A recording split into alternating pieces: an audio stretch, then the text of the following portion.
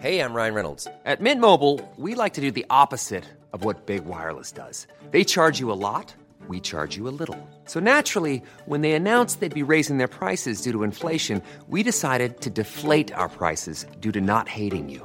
That's right. We're cutting the price of Mint Unlimited from $30 a month to just $15 a month. Give it a try at mintmobile.com/switch. $45 up front for 3 months plus taxes and fees. Promo rate for new customers for limited time. Unlimited more than 40 gigabytes per month. Slows full terms at mintmobile.com. Welcome to the SheerLuxe Book Club, where every 6 weeks, Heather and Georgina dissect the best books out there. Don't forget to sign up at community.sheerluxe.com to add your own thoughts to the discussion. Hello and welcome to the SheerLuxe Book Club podcast with Heather Steele and Georgina Blaski. Today we're joined by writer and comedian Monica Heisey, the author behind this year's biggest book, Really Good Actually. Originally from Toronto, she's been published in The New Yorker, The New York Times, Vogue and New York Magazine, and has written for some of the best comedies out there, including SheerLuxe's favourite Schitt's Creek and Working Moms. Really Good Actually was released in paperback at the end of September, making the Sunday Times bestseller list once again. In this podcast, the three of us are going to delve right into your book, and we're going to be discussing some of the comments that have been left by our book club members on the SheerLuxe community. So if you haven't joined the community yet, we'll add in the notes below so you can join in all the conversations. So shall we dive in and assume, like always, spoilers alert, we're going to describe everything that happens in the book. So when I interviewed you back in January for a thing we have called My Life in Books, I asked you who your favourite author was, and this is what you said. You said, Sheila Hetty's narrator says in How Should a Person Be? You have to know where the funny is. If you know where the funny is, then you know everything. Did you always want to work in comedy? I think I've just always been attracted to things that, even if they were sad, had a mix of light and dark in them. Mm-hmm. So I don't know when an interest specifically in comedy kind of emerged, because I've just always been interested in representing life as it is, and nothing is ever totally tragic or totally hilarious. There's always a mix of funny and sad in everything. Your debut novel is a story of heartbreak, something nearly everyone has experienced at one time or another. What are your experiences of heartbreak, and how much of that made it into the book? Well, the book is loosely based on my own emotional experience, if not experience getting divorced at a very young age myself. I got married when I was 26 and got divorced when I was 28. And I found the situation very isolating. And I think I was sort of writing my way out of the problem of feeling like the only person who was going through something like that, which is a classic, I think, heartbroken impulse to think it's just you. But as you say, literally it's one of the most universal experiences on earth. Mm. And it's so bizarre that something that we know is so common feels so isolating and like it's only happening to you, or more dramatically, like it's the worst version of it is happening to you. Yeah. And in your relationship, were you like Maggie together for a long time before the marriage? Yeah, we'd been together for a very long time, and we got married. He was a little older than me, so all of his friends were kind of getting married, and we did what I think a lot of people do. They've been in a couple for the right amount of time, and they're going to a lot of gorgeous parties, and they think, oh, we're in love. We could have one of these. Yeah. You're known for being a writer on Schitt's Creek, as we mentioned. It's one of my favourite comedies. Got me through lockdown, for sure. How do you manage to inject humour into what we were saying is obviously a really sad situation, the end of a relationship? There can be lots of reasons why relationships end, but when it is the end, it is hard to see the funny side. And yet you have so many clever ways of doing it. And one of my favourite ways that you did it was through the lists. My favourite one of them was actually at the end when it was her noticing things her therapist had said to her. Yeah. Which was really cutting, the addiction to buying shirts. Yeah. And then various other things that were perhaps a bit more serious. But do you think Maggie finds those lists funny? Because as the reader, you obviously read them as funny. Yeah. I think the whole book is about the difference, even down to the title, is about the difference between how we're actually doing and how we say we're doing, and the face that we present to other people and the actual experiences that we're having internally. So all of those lists, the Google search histories, the conversations with the therapist, those are kind of the only parts of the book that are outside of Maggie's kind of first person. And they're the first evidence that we get that she's maybe not doing as well as she's saying that she's doing. And obviously there's a sort of a twist 2/3 into the book, and we find out how very badly she's been doing. But those lists, those short form pieces, I wanted to be kind of like objective evidence, right? Like there's nothing more confronting about your own neuroses than your Google search history. It's such raw data of how the inside of your mind is looking at that moment. And so I wanted, even though Maggie's been saying, I'm processing it, I'm dealing with it, she's still at home Googling like legal definition, cruelty, how to get over heartbreak, dial a bottle, whatever. Yeah. Were they really fun to write? Like sort of, I guess they're almost like a short form, not poetry as such, but almost like a tiny essay of like this insight into one person in not very many words. Yeah, they were the first things I wrote for the book because I was kind of intimidated by writing something as large as a novel. It's the longest thing I've ever written by myself. And I wanted to start on kind of solid ground, and I write a lot of short form humor pieces. So I sort of approached each of those like a short form humor piece, like, what could this snapshot be into the mind of a woman who's crumbling, basically. How could I show that in different kind of contemporary ways, like Tinder exchanges and customer service emails with I thought the one that was really clever was the sort of itemized billing time of the lawyer as well. I think that was one of the first ones where it was a sort of an outsider's, like you say, list that wasn't anything that she'd written down herself, that was, gave you a real insight into exactly how she was feeling. Yeah, and I think it's really interesting as well, when you're reading the book, you kind of get sucked into Maggie's world and her voice, her head, and where she's at.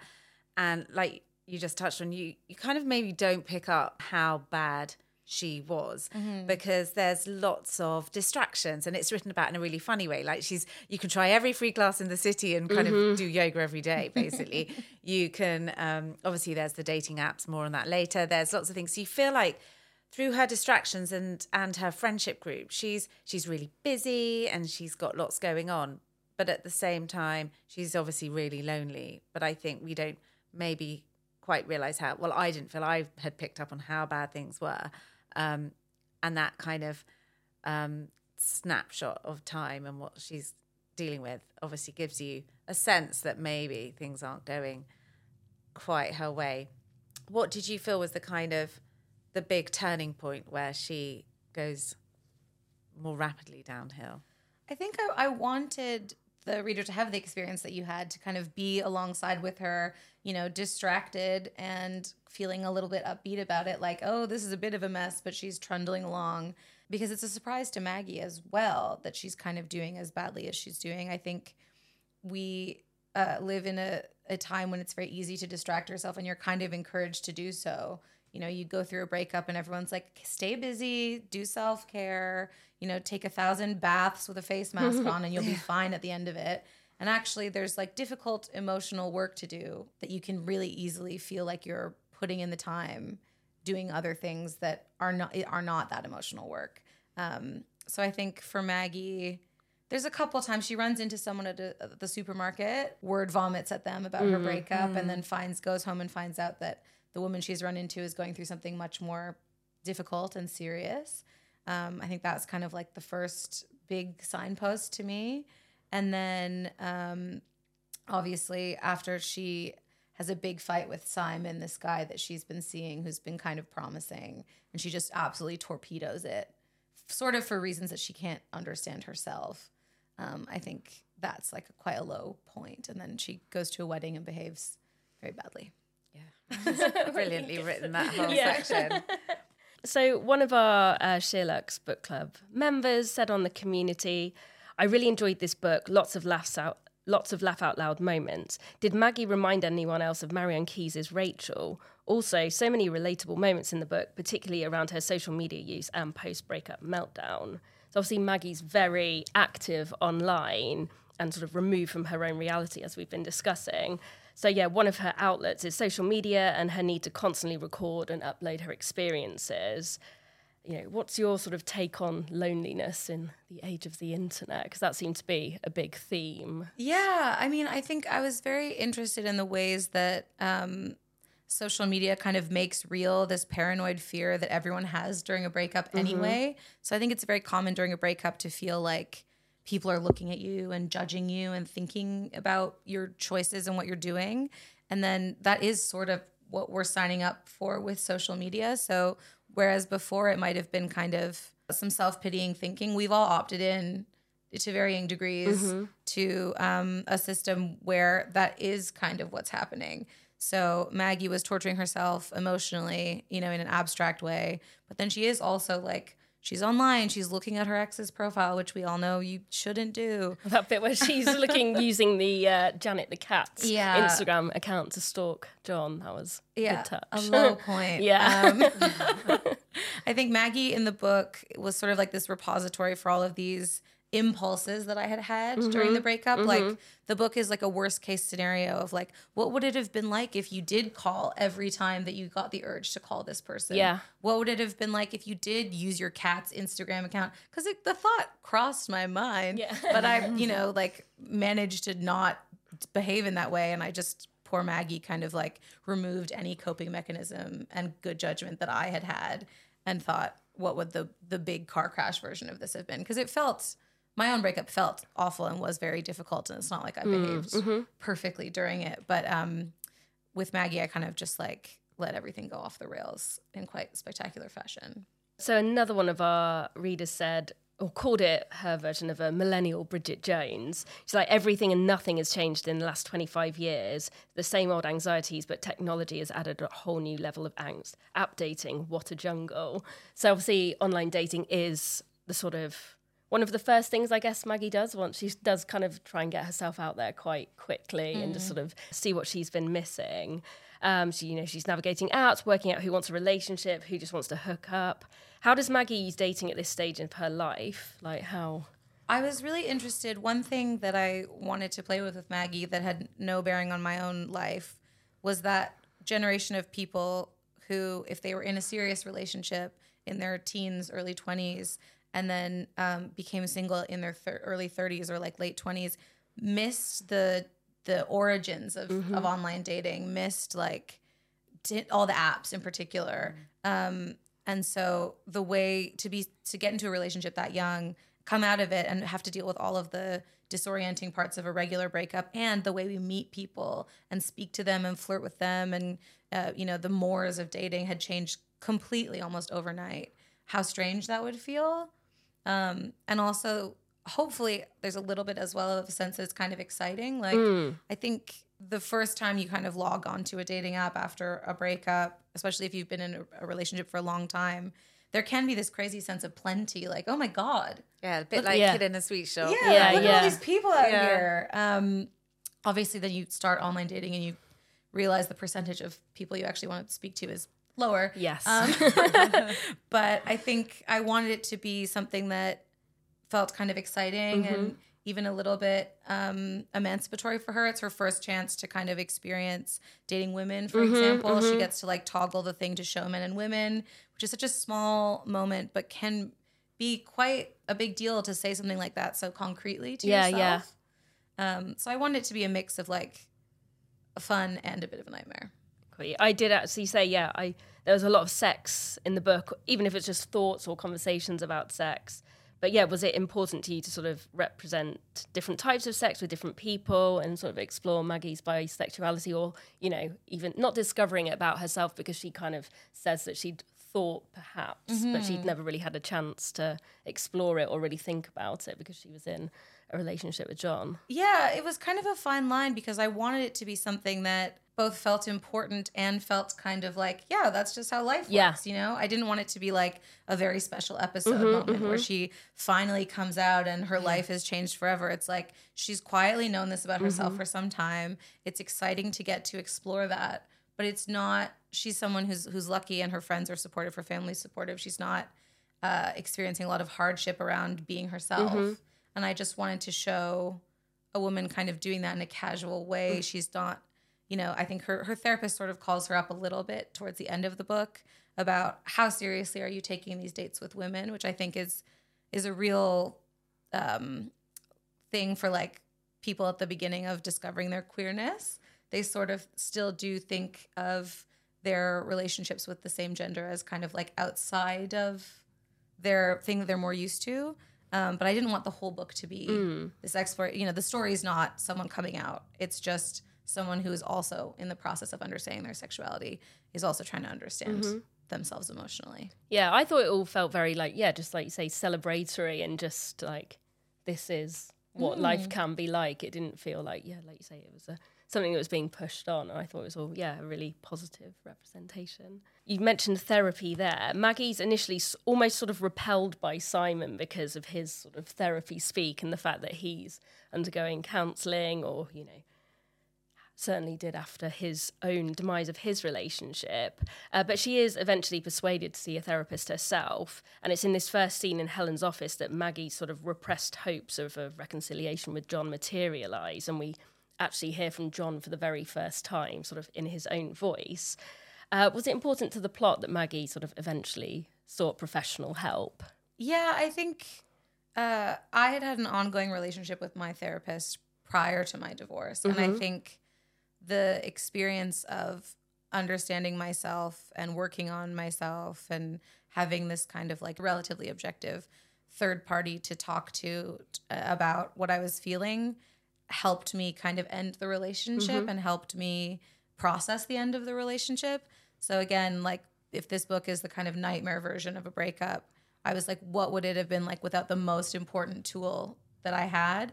And also, what would it have been like if not only did I not have that tool, but I was actively rejecting the idea of it? Because there are lots of people who are very against the concept of therapy, or they think you only go to therapy if you're really busted. Or, Or it's almost like they think it's like going to the hospital to set a broken bone. You have a specific problem, you take it to therapy for 6 weeks, and then you're like, completed, and then you carry on. Or it's something only wealthy people do. Yeah, that's true. Yeah, I mean, and or there are like a bit indulgent somehow to go and do it. And there are real cost barriers. That is real.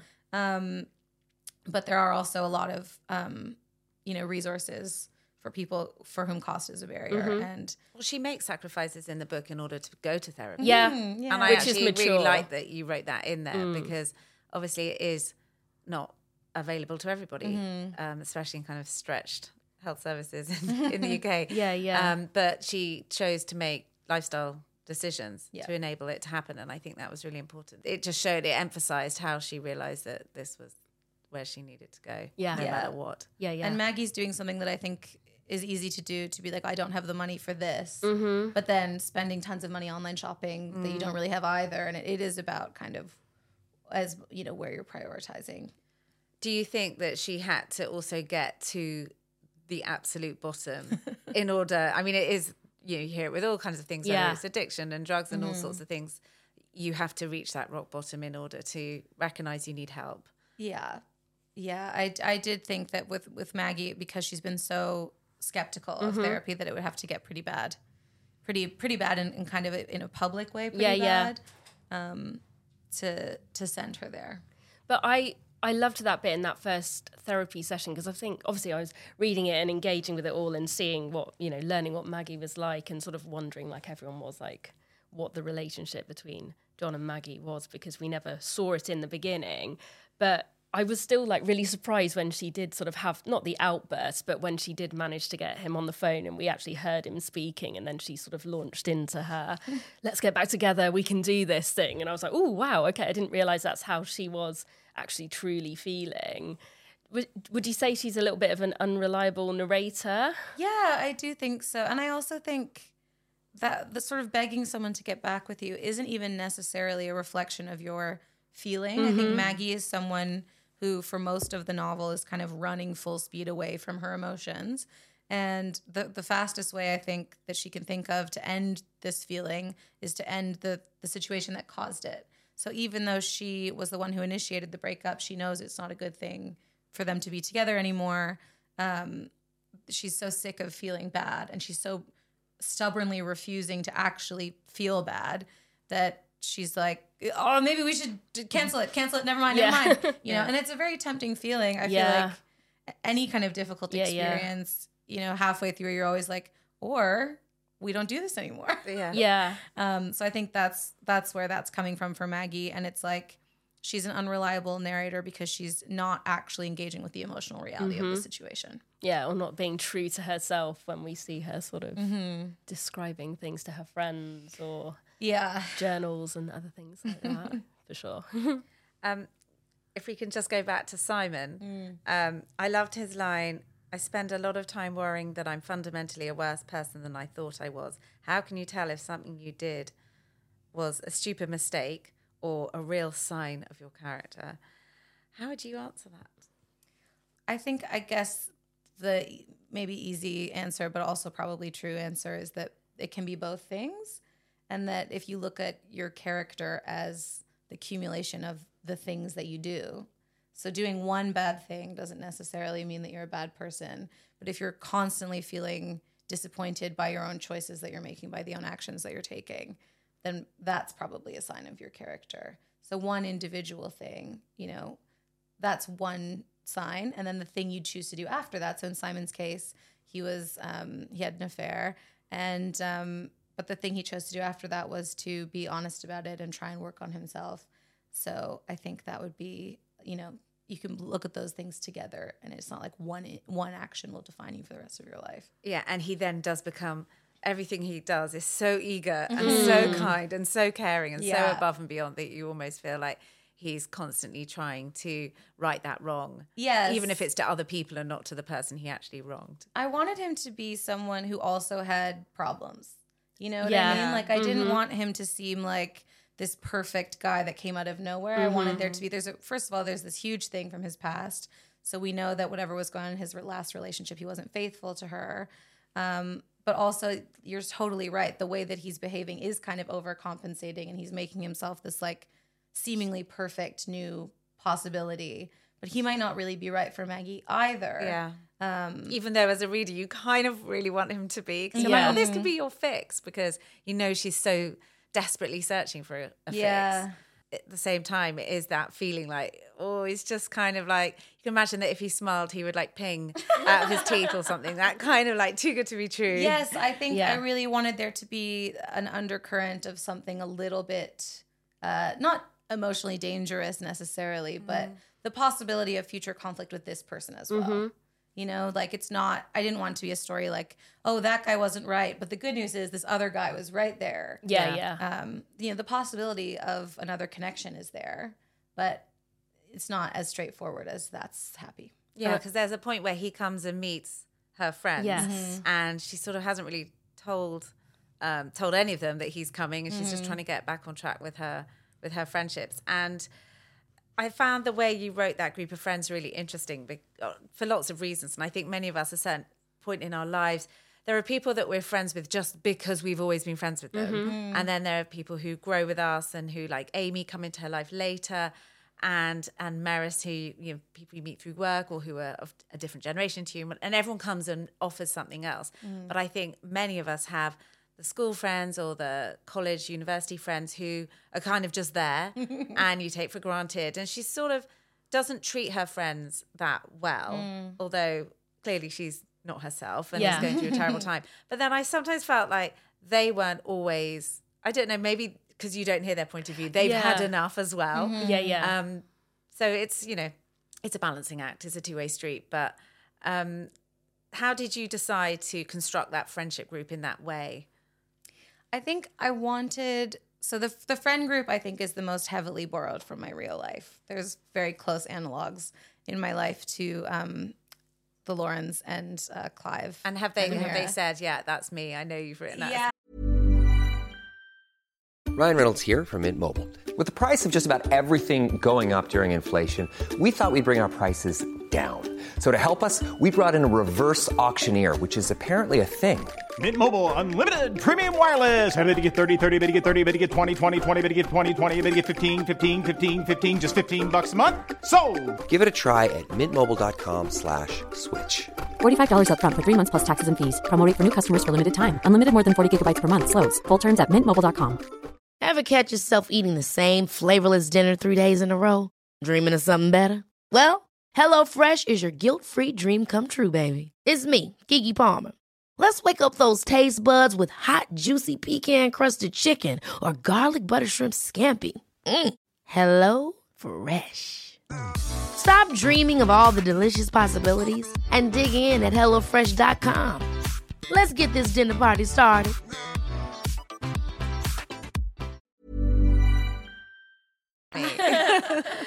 What what's your group chat called again? I saw it in the thank yous at the Oh, end. the 5 poots. Do you know, like, when Demi Lovato took that Poot Lovato picture? There's a very strange picture of Demi Lovato, and for some reason the internet named that version of Demi Lovato Poot, and we all like really identified with her. Yeah, why not? That's how group names start. That's the group. Right?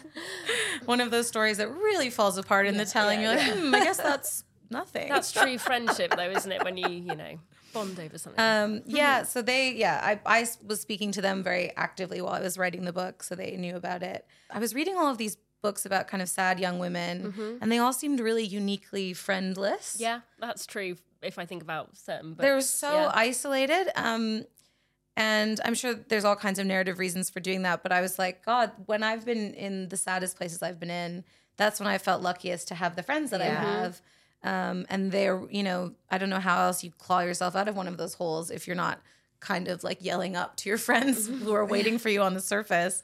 So I wanted the book to be about, more than any man, more than any hobby or trying dating again or whatever, to be about the friends that are there for you during difficult times.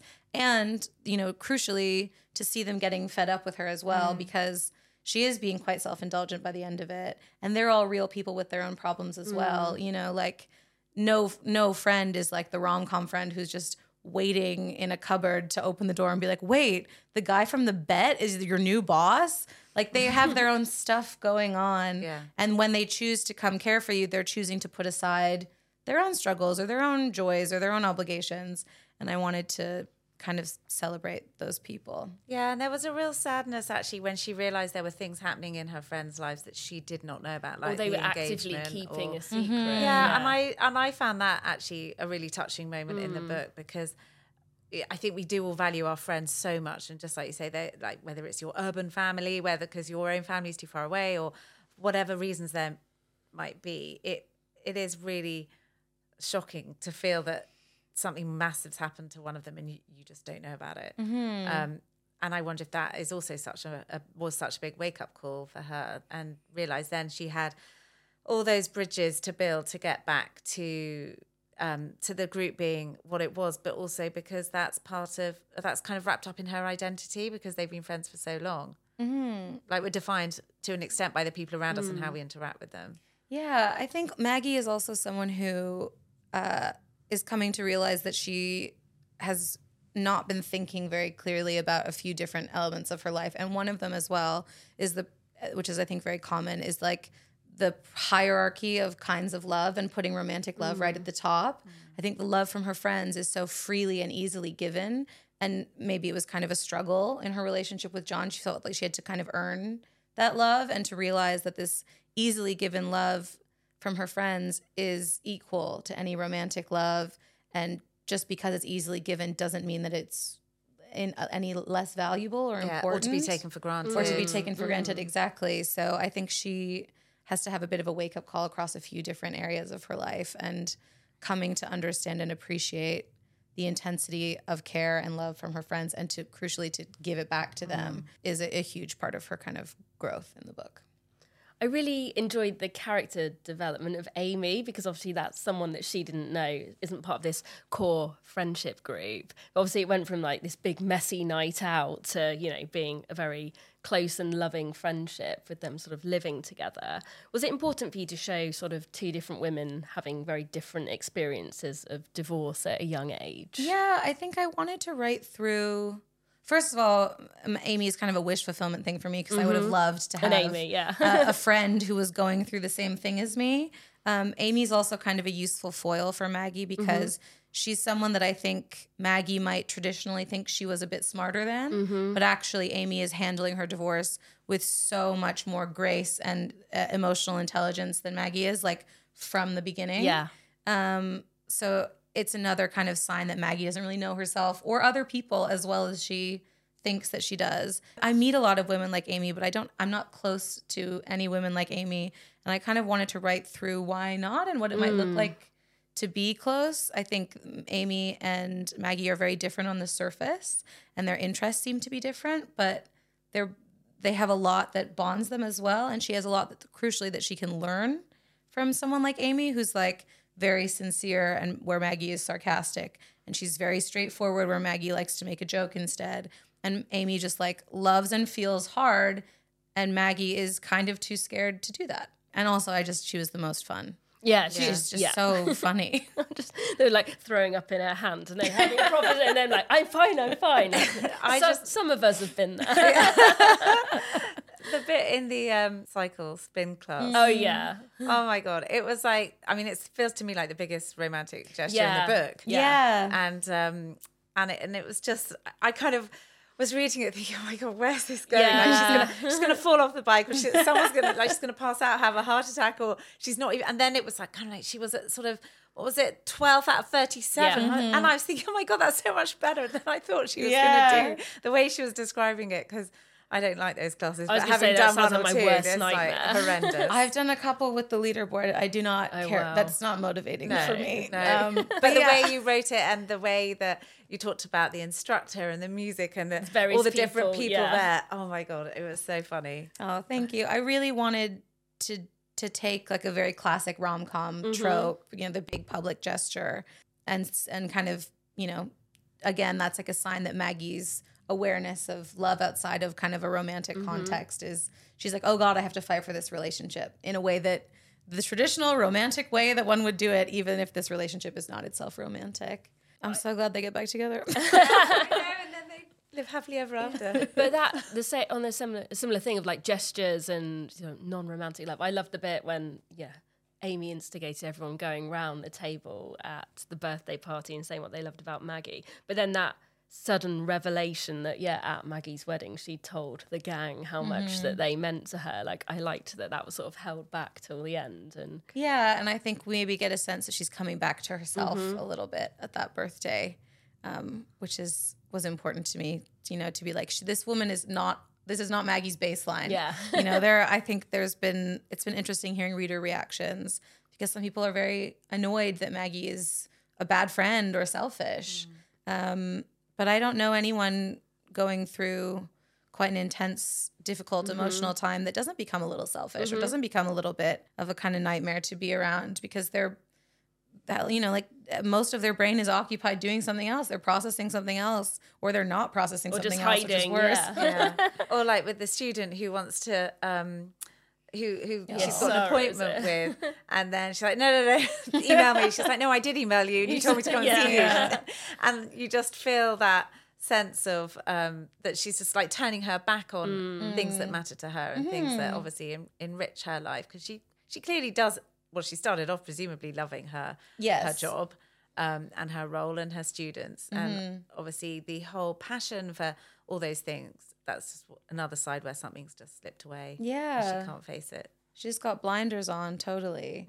And again, I think, going through something difficult, particularly heartbreak, which is such a weird one, because it both is awful and terrible, but it's not like someone's dying or someone's sick, or, it's just an emotional pain, which is not to minimize it, because it's horrendous. But I think you forget, you can become very myopic and forget that, your student has something going on as well. You just don't know what it is. And your friends all have their own challenges. And Maggie's just totally lost sight of the fact that other people are feeling the same things she's feeling. Yeah. I was going to touch on Meris, actually, because that was another amazing friendship that developed throughout the course of the book. Was that something you always had in mind, a sort of intergenerational sort of friendship? Actually, so when I first started writing the book, I had a long phone conversation with my agent, Mariah, in America. We talked for like an hour and a half, just like talked through the different kind of themes and things that I wanted to look at. And she threw out different ideas throughout it as well. And at one point she said, I would love it if she went to a wedding with an older woman that she doesn't know very well. And she was like, I don't know where that came from. And I was like, I love that. Yeah. I agree with you. And then I kind of reverse engineered Meris from that, knowing that we were building towards this strange wedding. Who would it be? How could she know them? And how could they become close enough for that to make any sense? And I liked the idea as well of Maggie as someone who doesn't have any sense of like hindsight or sense of like the future.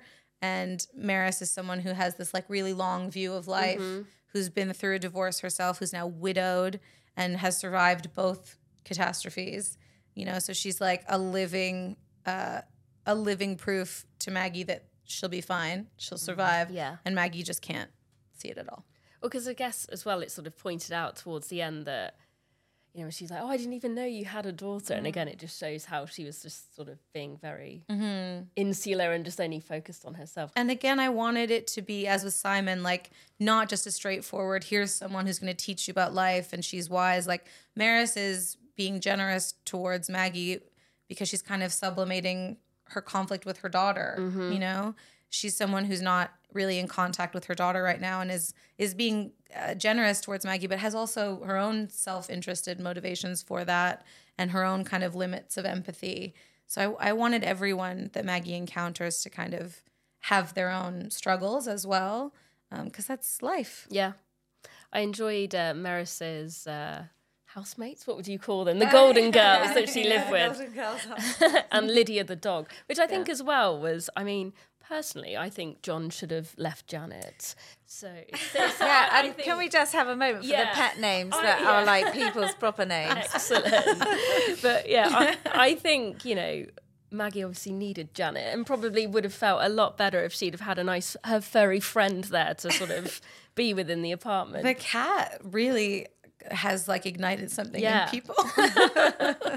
But I really liked Lydia as well, and I was pleased that Lydia eventually got on the bed as well. But it was nice, like the fact it actually did get her out the house and got her walking and sort of taking on a tiny bit of responsibility when she wasn't really doing anything at the time. And do something for someone else. Yes. Exactly. Yeah, so I liked both those inclusions. Yeah, pets are such a good way to practice caring for other people and also yourself. For sure. Should we talk about John? I mean, we've just got to talk about John. So most of the questions when we said, oh, what would you like to ask, were about John. Interesting. And or mainly, I guess, I'll read a couple of them out. I'd be really interested to know if the ex-husband's eventual response was always the plan. I was on tenterhooks waiting to hear his version, and I wonder if Monica always had that plan for him, or if she considered other options for the ending. Somebody else has said, my question to Monica is, did he ever consider writing the story from John's point of view? I would have loved to have heard his side of things. Then again, I like that his character is largely left to the reader's imagination. And somebody else would love to know the thinking behind leaving out John's side of the story. Yeah, I think I always knew that John would not be a big presence in this story. I think because I wanted the book to be about the experience of being without someone for the first time, rather than, I think a lot of breakup books and breakup movies end up being relationship books because they're about dissecting what went wrong in the relationship. Could the relationship have worked if they'd done something else? Is there a new relationship that could change everything? Will these two people reconcile, whatever? And actually, the question that I wanted to ask was like, what do you do when you're suddenly alone? So I thought the easiest way to kind of maximize Maggie's feeling of aloneness was to just keep John as far out of it as possible. There was a draft where he wasn't in it at all, and that felt a little unsatisfying. I think it was important to kind of hear from him, and then as well, like as a tool for saying like, obviously we're not getting the whole side of the story with Maggie, you know, just make that literal, and the other side of the story suddenly is on the phone. So I knew I didn't really want him to be there very much, but I also was trying to find a balance that would be kind of satisfying for people. I was really kind of up and down with what I thought, who I thought John was and what he was about and where. And I think when I was reading it, I was trying to work out, where does the blame lie here? Because you kind of want that clear. I was almost looking for the clear markers because obviously it's comforting as a reader to sort of know and have some sort of surety about things. But then at the same time, when I finished and I looked back and I actually read the first chapter again, and she says all the things in her mind about why I had broken up. Maybe it was this, maybe it was that, but his thing. And it was sort of something she had done or something he had done or whatever. And so I felt, well, there's obviously two people who essentially weren't in love with each other anymore. And it wasn't that there had been one really big bad thing that someone had done. And I think that felt kind of realistic to me, that a lot of relationships, the demise will be down to lots of little things, and that actually the final straw can be the kind of, you didn't empty the dishwasher or something. Like it's not going to always be an affair or something. I found that first chapter or that long list that actually very hard hitting. I've had some not unpleasant endings of relationships, but definitely ones like that where it is just a sort of very slow sort of cool, that's the end then. But I think that can be normal for lots of people. I thought it was very powerful, even though there were lots of funny sort of things that you're like, oh, not that. But I thought it was an amazing way to start the book, because I think lots of people can probably identify with that. It piques the interest of the reader to be like, okay, what happened? Well, and I think that's one of the things that kind of drives Maggie insane is this awareness that her kind of audience or friends, people on social media, whatever, would want a story as well, right? People want there to be a clear villain and a clear good guy and a clear winner and a clear loser. And those are simpler stories than I think a lot of relationships offer. So I wanted it to be, that list at the beginning was kind of the first thing that I wrote for the book, because I wanted to get a really clear sense of the ways that this relationship, and particularly Maggie as a person, were similar to me, and the ways that she and the relationship were different to mine. And so writing that all out felt like I was on kind of solid ground with what had happened with them, which was quite a different story to my own breakup. I just wanted to look at what is it when you just your relationship kind of just crumbles in your hands. I thought that was interesting as well, because obviously the friends weren't necessarily rooting for her at the beginning either. They all seemed quite like, no, it's definitely over, and leave it where things are. But yeah, interesting, because then you maybe thought in the back of your head like, oh, maybe there's something we don't know, and maybe that is still the case because we never hear John's perspective. Yeah, I mean, you kind of assume like they must have all been out together with John and Maggie there, and all the friends were probably sitting watching this car crash happen, thinking, oh my God, when are they going to just split up and it's going to be done? Your friends often know before you do. I think. Usually they don't tell you. No. And then, you kind of like are in a standoff, and then you're like, I'm not sure this is working. And they're all like, yeah. But then you never want to say that too early in case they get back together. Oh, God, nightmare. You said in another interview that if you can write a dinner party scene, you can write anything. We've loved how you write for TV. Obviously, we've watched lots. And we love how you write for novels. So which do you find easier and why? And did you write the imagining it being played out on the screen? I didn't, I think the novel, I was excited to write this story as a novel because it's so interior and it's so about the difference between thoughts and the expression of those thoughts, or the denial of those thoughts or whatever. So I thought, oh, well, this will be a good exercise for a novel because you can really get into someone's head and you don't have to have any voiceover or anything. You can just kind of like, you're just hearing in this book in particular, like in an almost oppressive way, everything that Maggie thinks and feels. So I was almost like, I don't even know how you would do that for television. Obviously, we've now optioned the book for TV, so we're figuring it out. I was going to ask about that. We're figuring it out. And then there are certain scenes in the book that I could see working in a television show, but I, for the most part, wasn't thinking that way. My editor, Kish, sent me a note after the first draft came in that was like, you haven't described any rooms that anyone is in, because in TV there's the whole art department and a production design team whose entire job that they're so good at is to do the rooms and make the rooms reflective of the characters and make them feel real and lived in. Oh, that's so interesting. I think I was like, oh God, I'm the art department now as well. So it was about kind of like realizing how much responsibility I had as a novelist, and then also starting to enjoy that with that responsibility came a huge amount of control, because so much of television writing is compromising with people, compromising with logistics limitations, what the weather is like on the day. But if you want it to be raining in a novel, it can just rain at the exact amount that you would like. Yeah, perfect. Yeah. What can you tell us about the adaptation? Is there much you can say There's at this not stage? much to say. I'm working on the pilot script right now, and it's with a company in America and a company in England are going to kind of co-produce together, and it's been really interesting. We basically optioned it, and then the strike happened. So I've only just gotten back into drafting. Of course, yeah. And it's been really nice to kind of have a little bit of space from the book and then come back into it to figure out all of the ways that I'm going to have to figure out to externalize what's quite an internal book. Oh, I can't wait to see the casting. Oh, I know, me too. God. I can already, sort of picture in my head.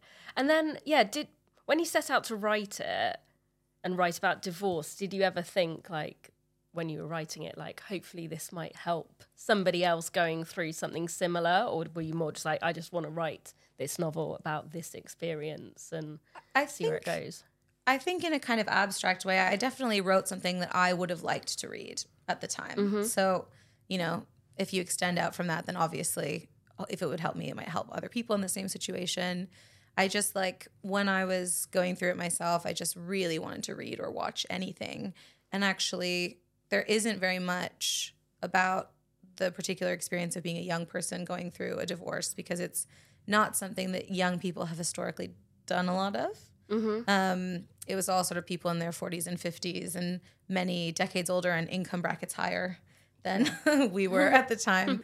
I just kind of wrote the thing I would have liked to read myself. Amazing. And then finally, what's next and what are you working on at the moment besides the pilot and everything else? I have a romantic comedy series coming out on Sky in December. It's called Smothered. It's also on Now TV. I'm really excited about it. It's like a 6-episode rom-com. Amazing. Who's in it? An amazing couple of actors. The whole cast is incredible. Yeah.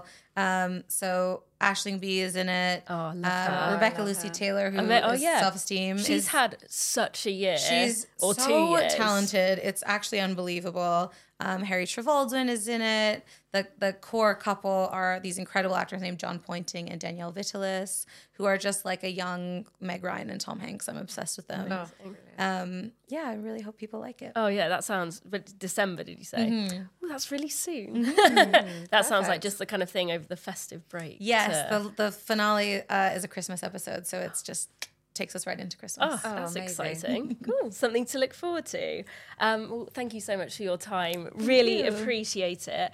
And then, just before we go, so we're just announcing that the next book we're going to be doing is All the Light We Cannot See by Anthony Doerr. So we decided to do a book that's been out for quite a long time that lots of people might have already enjoyed and read. Georgina, I know you're a big fan. Love this book. A big fan. So we're not going to do the next podcast until January because we thought with the festive break and, it's that time of year where everyone's super busy. So we'll give everyone, if you haven't read it before, a bit more time to get stuck in. And also the Netflix series comes out really soon as well. Yeah, before this year, isn't it? I think it's this month, November. So, yes, we've got lots of things we can talk about in January.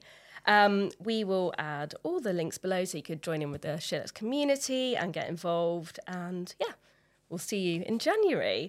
So thank you so much for watching and listening. If you did like that, please don't forget to rate, review, subscribe, and we'll see you next time. Thank you. Goodbye. Imagine the softest sheets you've ever felt. Now imagine them getting even softer over time. That's what you'll feel with Boll & Branch's organic cotton sheets. In a recent customer survey, 96% replied that Boll & Branch sheets get softer with every wash. Start getting your best night's sleep in these sheets that get softer and softer for years to come. Try their sheets with a 30-night guarantee. Plus, get 15% off your first order at bollandbranch.com. Code BUTTERY. Exclusions apply. See site for details.